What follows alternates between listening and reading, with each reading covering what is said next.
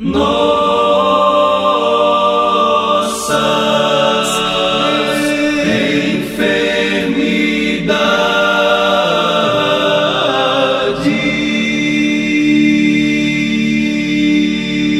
enfermidades, nossas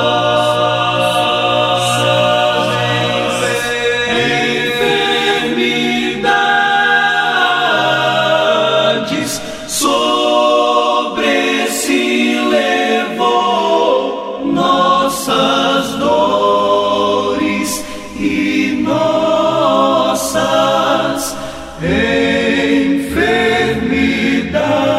enfermidades, as dores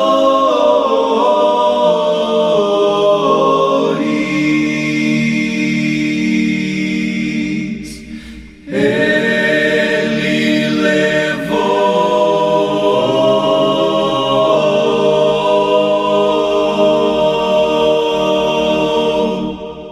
sobre si as